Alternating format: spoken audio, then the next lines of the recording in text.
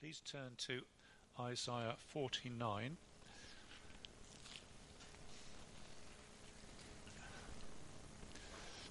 So let me start here. What is Christian salvation? What is it that Jesus does? People are confronted with the person of Jesus. I hope everybody here has made a serious attempt to understand just who is Jesus. Who is he? How are we to understand him? What is it to relate to him? And people often say Jesus is the answer, but it does. What was the question? What was he the question? What was the question to which he is the answer? Was the question, who will make me healthy, wealthy, and happy in this life? Is he the answer to that question? And the answer is no. That was never the question. Who will overlook my sin and love me whether I turn from sin or not? He's not the answer to that question. That's not who he is. Who will bring about the massive purposes of the God of the Bible to bless all the nations of the world? Yes, he's the answer to that question. Jesus is the answer to that question. Who will bring in the last day and bring in the world to come and bring all his people safe home? Yes, he's the answer to that question. And it is classic Old Testament passages like the ones that we're looking at this morning that tell us the questions to which Jesus is the answer. And that's why they're so important that we get at least some sort of familiarity with them. The New Testament writers delve into these passages. You might even have noticed some echoes in what was read, and they say, this is for you, Christian. You need to have this, Christian. You need to be thinking this way, Christian. You need to be responding to this, Christian. So we're going to have a go at that this morning. Under the heading, the plan and glory of God, we have learned that God has a plan to bless all the nations of the world, that he will do this through a particular family and a particular national group, through Abraham and through Abraham's descendants. His servant, the nation, the ancient nation of Israel. Things have changed since the coming of Jesus, but up to the time of Jesus, it was through the nation of ancient Israel. And we've been looking at three servants whom Isaiah says are the key figures in fulfilling the plan of God. We looked at the victorious servant with the spear, and we found out that this victorious servant was the Persian king Cyrus, in Farsi, presumably Farsi, Kurush. And he is the powerful international agent whom God predicts, even before he's born, this person will bring the people back. And he will bring the people back from Babylon to their homeland. That will be an amazing thing. But all Cyrus can do is bring people back geographically. He can't bring people back spiritually. So that we need another Cyrus, if you like, another Messiah to do the work that Cyrus sort of attempted but couldn't finish. We've also seen another servant, the worm servant. So there's a servant and there's a worm. And this servant is, in the first instance, his own people, Israel. They're supposed to serve him, they're supposed to be a light to the nations, but they actually turn out to be blind, powerless, imprisoned, captives, useless, stuck, incapable, and in that they're just like every other human being. But God says, I will take this worm servant and make them forgiven, redeemed, returned home, transformed from a worm to a weapon, and given spiritual life. And of course that gives us the clue that this prophecy is not actually just speaking ethnically about a particular racial or ethnic group. It's talking about the whole plan of God to have a whole people who start off as worms and get turned into weapons through God's redemption. And if you're a Christian, I would like you to identify with that worm servant and say, that's me. That's what God has done for me. And if he promises to do that for the worm, and that's me through Jesus Christ, I'm very happy to have that label attached to me. That's what I was, that's what he's doing for me, and I want to take those passages, those promises, and say, yeah, that's for me. And thirdly, the ideal servant. So there's the ideal servant who is shining as a light, so I try to put some light around the ideal servant. And we've learned already that this is the servant of whom God says, "Here is my servant whom I uphold, my chosen one, in whom I delight." So this, we've learnt so far that this ideal servant is a delightful servant. God looks at him and says, he's brilliant. I think of no way in which he can be improved upon. And it's this servant who in Isaiah 42 verse 1, it says, "I put my spirit on him." So those are the three servants that we've seen. And what I'd like us to do this morning,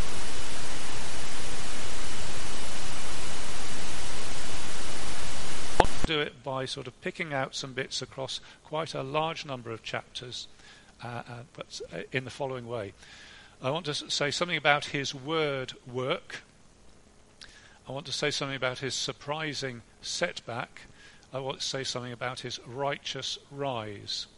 Those are all alliterations. So if you want to try and remember them, you think of W, word work, and you think of S, surprising setback, and you think of R, righteous rise. And then I've actually got 5 words to the worm, and they mostly begin with A. Awake, arise, announce, and then depart, because I couldn't think of an A that meant the same as depart. So we've got 3 things about the servant and 4 words to the worm. I think, it is 4, isn't it? Right. So let's look at this servant. He's described in 4 passages in our section, and there are common themes and there are progress. So please look at Isaiah 42 verse 1, which is where we've already been. And we've been here several times actually. Isaiah 42 verse 1. "Here is my servant, whom I uphold, my chosen one in whom I delight.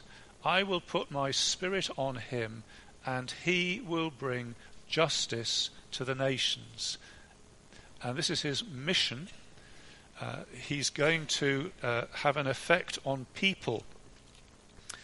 And I haven't put the reference to that for some reason. Oh yeah, if you go to 42 verse 6, it says, "I will keep you and make you a covenant for the people," so that's Israel, "and a light for the Gentiles." So he's got 2 groups in his focus. The ancient people of God, Israel, and his task is not to abandon them, but to save some of them, at least a remnant, and to bring righteousness or justice to the nations. And you have to forgive me because I like words. In Hebrew it's mishpat, and it means royal rightness, to get the nations doing the right things under the rule of the king. And you see that in 42 verse 1, "He will bring justice, mishpat, to the nations." So that's what the ideal servant is going to do. And you also noticed when I jumped into verse 6, the use of the word covenant. He is going to be a covenant for the people. And that will crop up again later. But I just want to plant a thought in your mind. Do you think that this is a reference to the new covenant? Do you think he's saying, and you, servant, will actually revamp and revive and bring to its final form the covenant in a new covenant? Jesus said that at the communion, didn't he? "This is my blood of the new covenant." So that's that just sets us up for the general thinking of this servant. So let me tell you first about his word work, or mouth ministry, if you like to alliterate it with an M. He's going to bring mishpat to the nations. And how does he do it? Well, look at 42 verse 2. Mentions his mouth. "He will not shout or cry out or raise his voice in the streets." So there's something rather gentle about his words. He's not a ranting, shouting. What I'm thinking of words. Does bellicose mean shouting?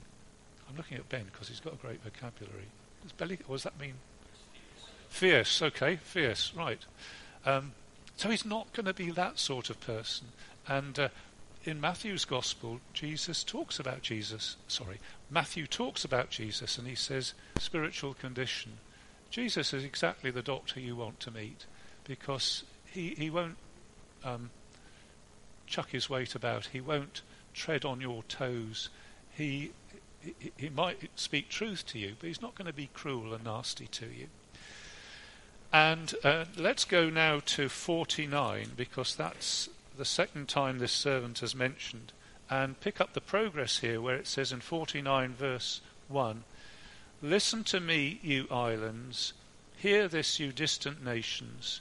Before I was born the Lord called me. From my birth he has made mention of my name. He made my mouth like a sharpened sword. In the shadow of his hand he hid me." And here is something also about his mouth. His mouth is like a sharpened sword. There's something, although he's gentle, there is something extremely powerful about the word of this servant. His mouth is like a sharpened sword. And this, as far as I can understand it, is the original text from which we get all the other texts which say things like, there's the sword, I saw the risen Christ, he says,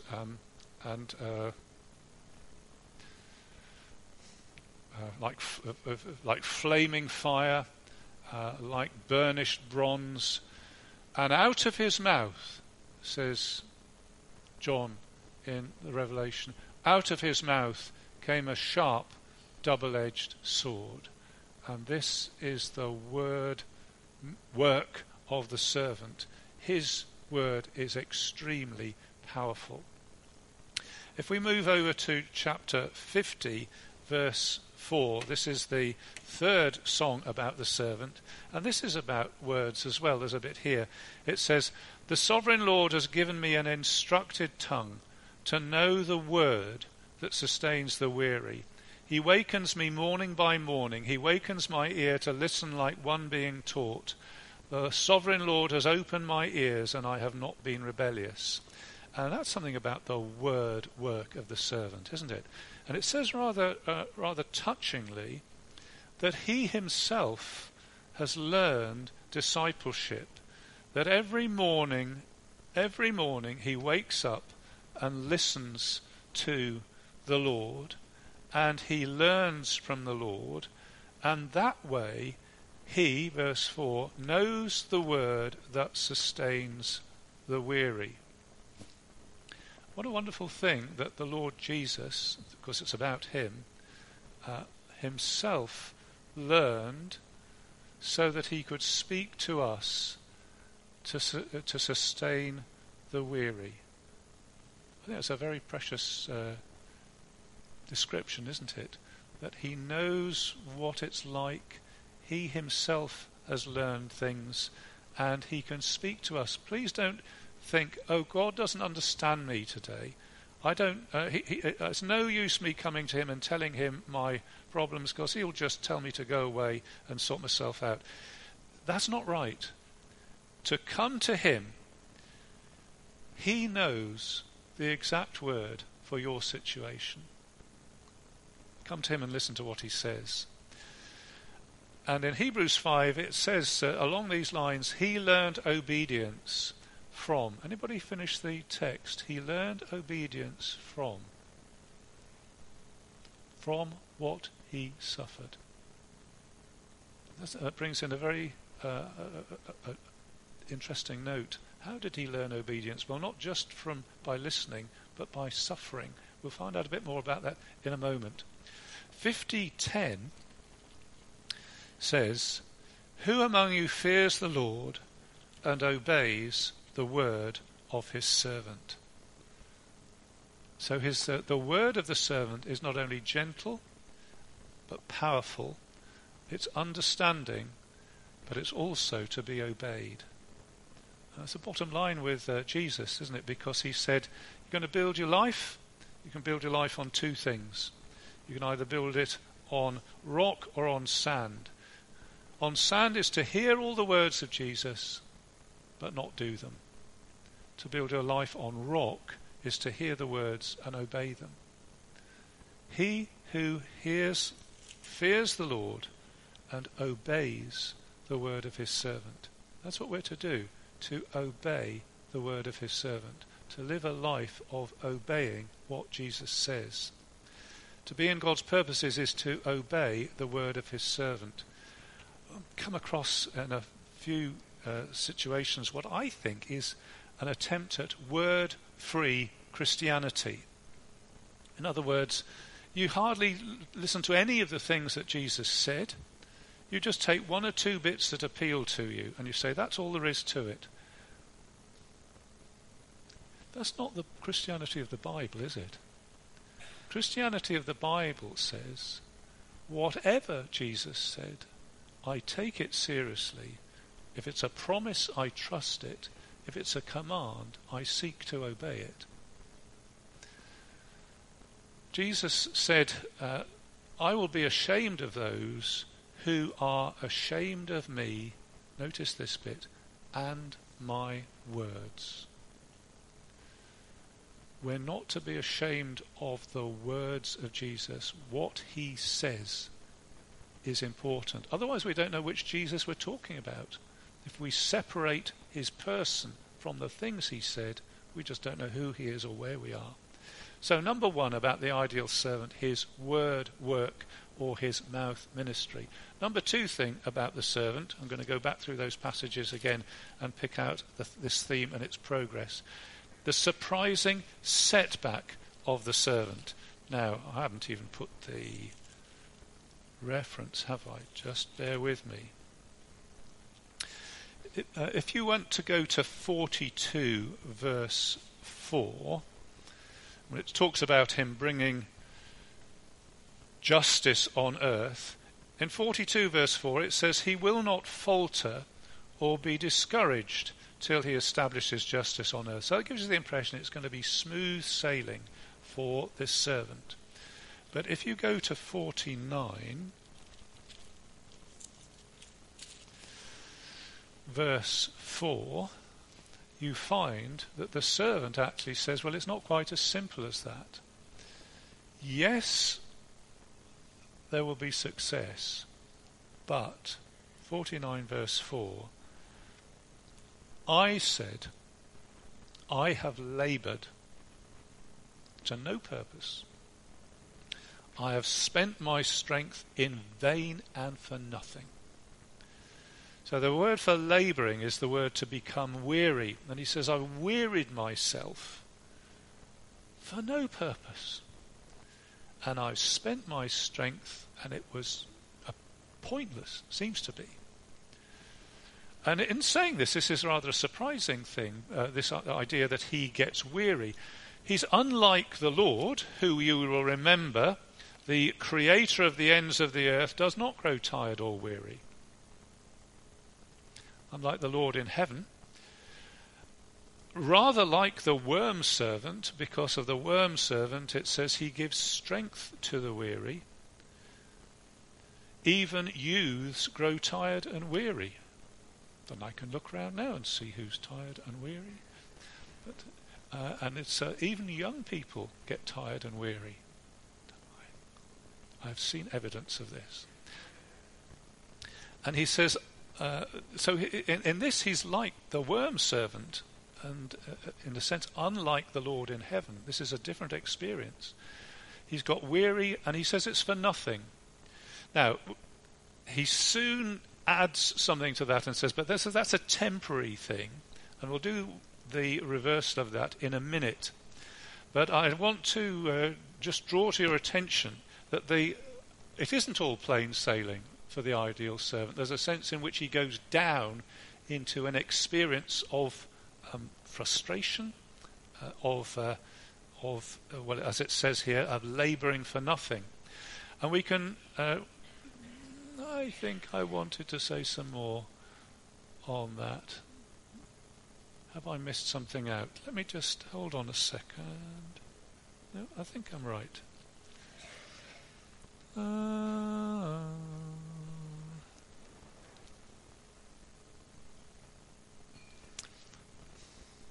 Look at 50 verse, I might be getting myself out of order, but look at chapter 50 verse 6, because this seems to take this downhill experience even further, this surprising setback. In chapter 50 verse 5 he says, he wakens me morning by morning, he wakens my ear to listen like one being taught. The sovereign Lord has opened my ears, I have not been rebellious, I have not drawn back. I offered my back to those who beat me, and my cheeks to those who pulled out my beard. I did not hide my face from mocking and spitting. Now where does this come from? This servant is a delightful servant. He does nothing wrong. He's going to bring justice to the nations. But where does this come from? Not only does he labour and feel he's getting nowhere, but he even experiences this beating and mocking and apparently being disgraced in chapter 50 verse 7. Now where does that come from? Well, I don't know. His weakness is an experience that the worm servant has.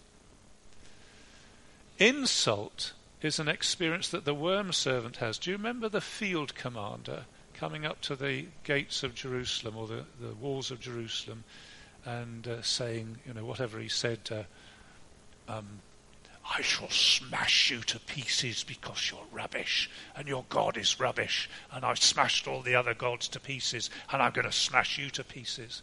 And you remember how Isaiah took that back and said, look, this is what he said to mock and blaspheme and insult the living God. And this ideal servant seems to have the same sort of experience. And what experiences did the worm servant have when the worm servant was taken into exile in Babylon? What did they do? No, you correct me if I'm wrong, because I didn't look this up. But wasn't one of the king's children taken into exile and blinded? Am I right?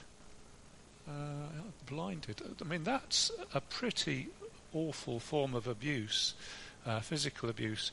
Is the ideal servant being spat on and beaten just like the exiles were? Is that what's happening? And who's doing this mocking and beating and spitting? Where does this come from? I think we could say in Isaiah's mind, he's thinking of something that the nations do. The nations are God's instrument of wrath. They beat God's people to try and beat some sense into them because they won't learn any other way. That's what the nations do. They're agents of wrath. So, yeah, it comes from the nations. Could this maltreatment conceivably come from God's own people?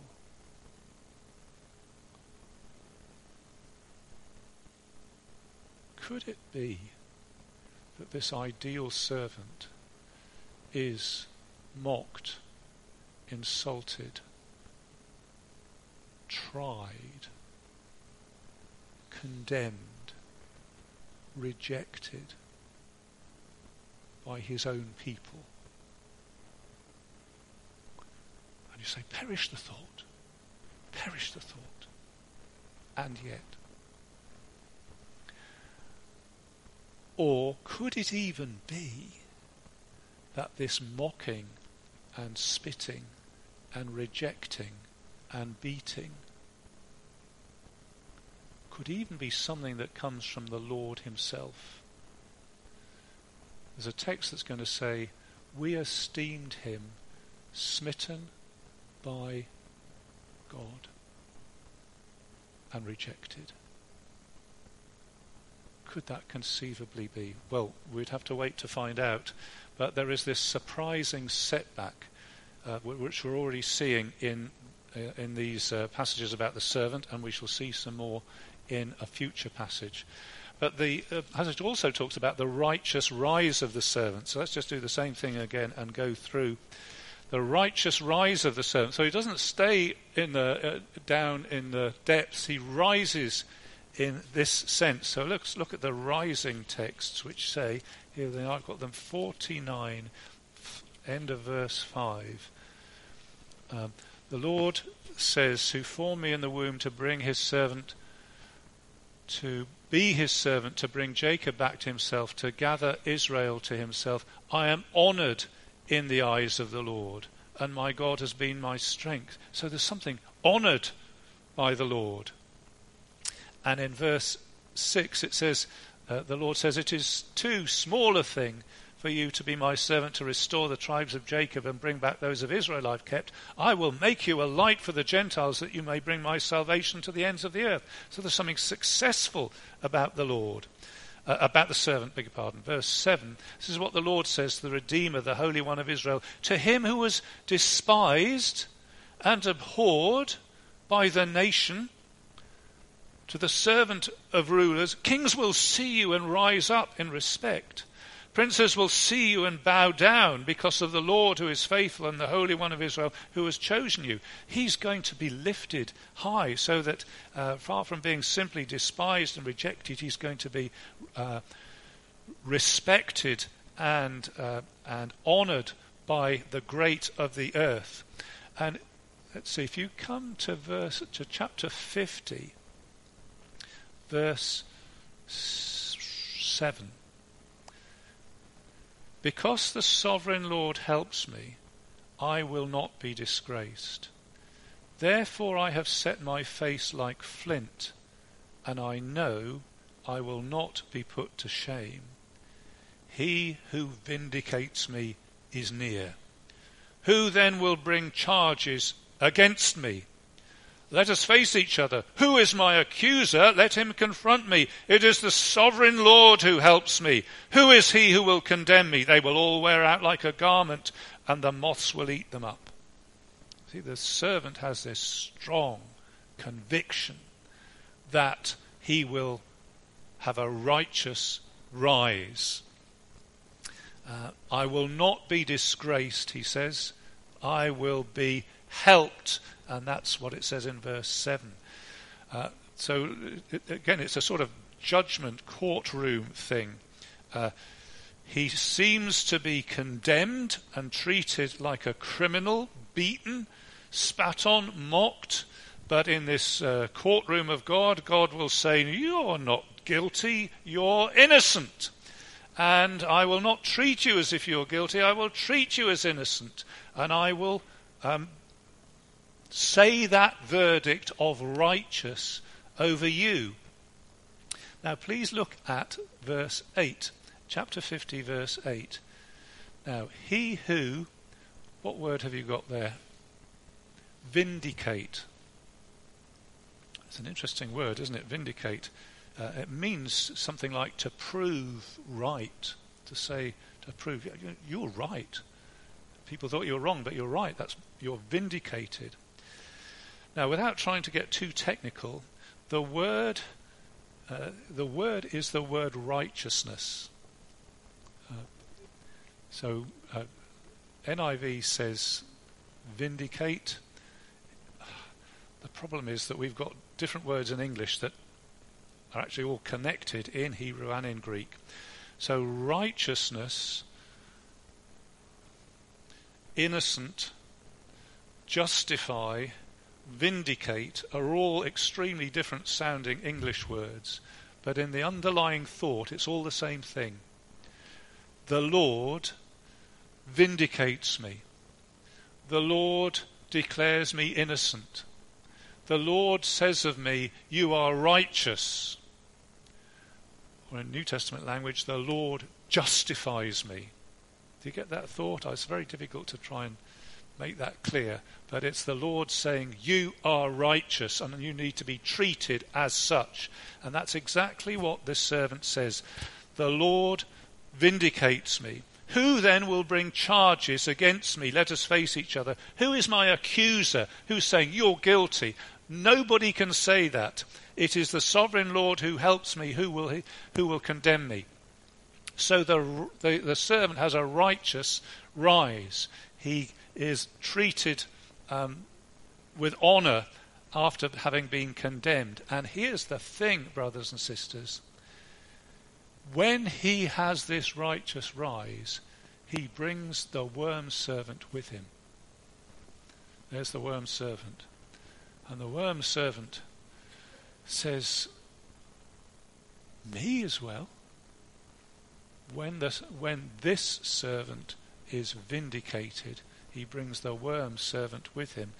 And please can you turn to Romans chapter 8, verse 31 to 34, because this is exactly what the Apostle Paul says, quoting these exact verses, unless I'm very, very much mistaken. Romans 8, verse 31, he says that when Christ was vindicated, we who belong to Christ, he managed to lift us into vindication too. Romans 8:31. What then shall we say in response to this? If God is for us, who can be against us? If God is for us, who can be against us? He who did not spare his own son, but gave him up for us all, how will he not also, along with him, graciously give us all things? That's the wonder of belonging to Jesus Christ. Who, verse 33, who will bring any charge against those whom God has chosen? It is God who justifies. Who is it that condemns? Christ who died, more than that, who was raised to life, is at the right hand of God and is interceding for us. Who shall separate us from the love of Christ? When the servant righteously rose, he brings us worm servants along with him. And he says, and who can bring any charge against them? Now, I want to put it to you, that is the most amazing thing you're going to hear all week. That Christ has so done things that us sinners are in a position, can say, who can bring an accusation against us? Who can condemn us? In Christ there is no condemnation because of what the servant did and the fact he scooped us up along with him. Because of him, it's us worms, I think that says worm servants too. Ponder that. I think that's the best good news you're going to hear all week. Take it home with you. So we had the righteous, we had the word weapon or the word work of the servant. We had the surprising setback of the servant, and then we had the righteous rise of the servant. And at this point, I think we can say that Isaiah notices the reaction of some of the people that are listening to him. So he went to 49 verse 14. Zion says, the Lord has forgotten me, the Lord has forsaken me. And a lot of the text that follows is just trying to deal with that sense. I hear what it says about Jesus Christ, I hear these promises, but I think God's forgotten me. Maybe you sometimes have thought that. I know what Jesus Christ did. I heard about it on Sunday, but today on Tuesday morning, it just feels as though God has forgotten me and forsaken me. What's the use? I feel like giving up. And that's the people to whom these next texts are addressed. So he answers it in various ways, and I'm not going to take you through absolutely all the detail of you, but if you looked at 49:14 and then how it goes on in verse 15, the Lord says this, can a mother forget the baby at her breast and have no compassion on the child she's born? To which the answer you'd think is no. No mother is going to forget her little baby. And God says, well, actually, it's not quite as simple as that, because sometimes mums do. Terrible though that thought is, but God says, but I won't. I won't forget you. Do you think I would forget you? I looked after you when you were a little baby Christian, and all you could do was take a few cubic centimetres of milk, and that had to keep you going for another few hours. And you were a little baby Christian, and I nursed you at my breast, as it were, says the Lord God. Am I going to forget you? I'm not going to forget you. Don't be so silly. I have engraven you on the palms of my hands. You know, every time I blow my nose, I see on my hands, oh, I've got the names of these people. I've engraven you on the palms of my hands, says God. And I'd like to pick up four things that God says. If you go to chapter 51, on the basis of what the ideal servant has done, there's things that begin with A. So in verse 9, awake. Awake, awake, clothe yourself with strength, O arm of the Lord. Awake as in days gone by, as in generations of old. He's saying, this is what we're looking at. We're looking at God getting down to work like he did in the days of Exodus and doing mighty things. Whoa, what happened there? Sorry, that took me completely by surprise. Has it stopped? That's righteous rise. That was a bit too clever, that bit. Okay, wake, arm of the Lord, get into action like you did at the Exodus. I don't know whether you remember the Exodus, but it said that God rolled up his sleeves and made known the power of his right hand and brought his people out of Egypt. And it's saying, this is what's going to get into action. The ransomed will return. You see it in chapter 51, verse 11. Or verse 10, you dried up the sea, the waters of the great deep. You made a road in the depths of the sea that the redeemed might cross. The redeemed, the ransomed of the Lord will return and will enter Zion with singing. And everlasting joy will crown their heads, and gladness and joy will overtake them, and sorrow and sighing will flee away. Don't you think God's forgotten you? He will do all these things. It might be a matter of time. It might be a matter of the season. But don't for one moment think that God has forgotten you. Awake. Verse 17, arise. Chapter 51, verse 17, awake, awake, rise up, O Jerusalem. And as he puts it there, you're not forgotten. Stop acting as though you were. And he talks about this cup that's been drained. You who have drunk from the hand of the Lord the cup of his wrath, you have drained it to its dregs, the goblet that made men stagger. And of course there's a difference between the Old Testament experience of the exiles and the New Testament experience of the New Covenant people of God. In the exile, they drank the cup themselves. And it was finished, and God said, that's done, now you can come back. In the New Testament, we don't drink the cup, do we? Someone else drank it for us. He saw it in the Garden of Gethsemane. He said, Father, if it's possible, let this cup pass from me. But your will be done. Not my will, but your will. And he took that cup of wrath, and he drank it up for us. So now there's no wrath left for us. If we look into that cup, nothing left. A little bit like when somebody finishes off the last crisps in a bowl of crisps. It's all gone. Jesus took that cup of wrath completely. And so rise up, O Zion. Awake, O Zion. The cup has been drunk, but not for you, but not by you. And then 52 verse 1. Awake, awake, O Zion, clothe yourself with strength. Put on your garments of splendor, O Jerusalem, the holy city. He's saying, yes, I know you're still a sinner, but that's not the only thing that's true about you as a Christian. That's not the only thing that's true about you as a Christian, because the servant has done his stuff. The arm of the Lord has been revealed.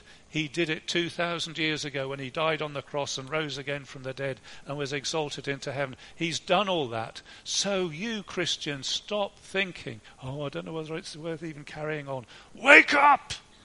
Arise! Put on, clothe yourself with strength. Be strong in the Lord and in his mighty power. Put on your garments of splendor. Let yourself believe that in the eyes of the Lord he cherishes you, and for reasons other than yourself he looks on you with favour. He loves you, and nothing can separate you from the love of God. Be strong in the Lord and be beautiful in the Lord. So I had awake, arise, I had awake again, and I wanted to say announce, which was 52 verse 7. Because it's not only awake, arise, but tell. How beautiful on the mountains are the feet of those who bring good news, who proclaim peace, who bring good tidings, who proclaim salvation, who say to God, who say to Zion, your God reigns. There's something to be told. So even the worm has a word ministry now. There's good news to be spread. And the runners, those who have feet on the mountains, they're running to tell the good news. And the watchmen lift up their voices and they bring this good news. And it's good news of redemption. The Lord returns to Zion. The Lord has redeemed Jerusalem. And he says, there used to be deadness. That was all there was. There used to be deafness. Nobody could hear. There used to be blindness. Nobody could see. There used to be scattering. Everyone was far away from the Lord. There used to be captivity. They were all in bondage to their sin. But, now there is life by the Spirit. Now there is ears opened. Now there is eyes opened. Now there is a gathering and a returning. Now there is a setting free. And now there are songs of redemption to be sung. Now, I know we're not fully there yet, but we're on the way. And the destination is clear. There's no doubt about it. The Lord has redeemed Jerusalem. We're on the way there, and there are songs to be sung on the way. And the Lord says to his people, awake, arise, announce, and depart. So there's an arrow. Oh, that was interesting. It disappeared. Please look at 52 verse 11, which says, depart. And this is addressed to those, as it were, the exiles in Babylon. The Lord is redeeming his people. He's bringing them back from captivity. And he says, depart from Babylon. 52:11. Depart, depart, go out from there, touch no unclean thing, come out from it and be pure, you who carry the vessels of the Lord. He says, come out of Babylon. Depart from Babylon. And I'm just wondering whether that's there because there are some people who said, well, actually, it's quite nice in Babylon. You know, the technology in Babylon is amazing. You wouldn't believe the architecture. They've got hanging gardens here. Nothing got like that in Jerusalem. And do you know, the Babylonians have invented geometry. Do you know where 360 degrees comes from? It's the Babylonians. It's brilliant here. And God says, yeah, I know it's brilliant here. I mean, that all came from me anyway. But you don't belong here. You belong in Zion. Depart. Pack your bags. Just make up your mind. Where do you really belong? You don't really belong in Babylon, do you? I know it's got the technology and everything else, but you need to depart. Do you remember Lot's wife? Bishop J.C. Ryle wrote a sermon and a book on Remember Lot's Wife. What did she do? Do you remember that she did that was a big mistake? She looked back, didn't she? She had a city of this world that she belonged to, and she was told to get out and depart. And in a way, I think she thought, it was really quite nice there. And that was her undoing. And I want to say, Christians, we have got to be quite definite about this. There are lots of wonderful things about this world that we live in. It's got technology and comfort and ease and all sorts of art and all those sorts of things like this. They've come from the Lord. And in the new world there will be the redeemed art and the redeemed architecture and everything, so you're not going to miss out on that. But in terms of this world, what's really your home?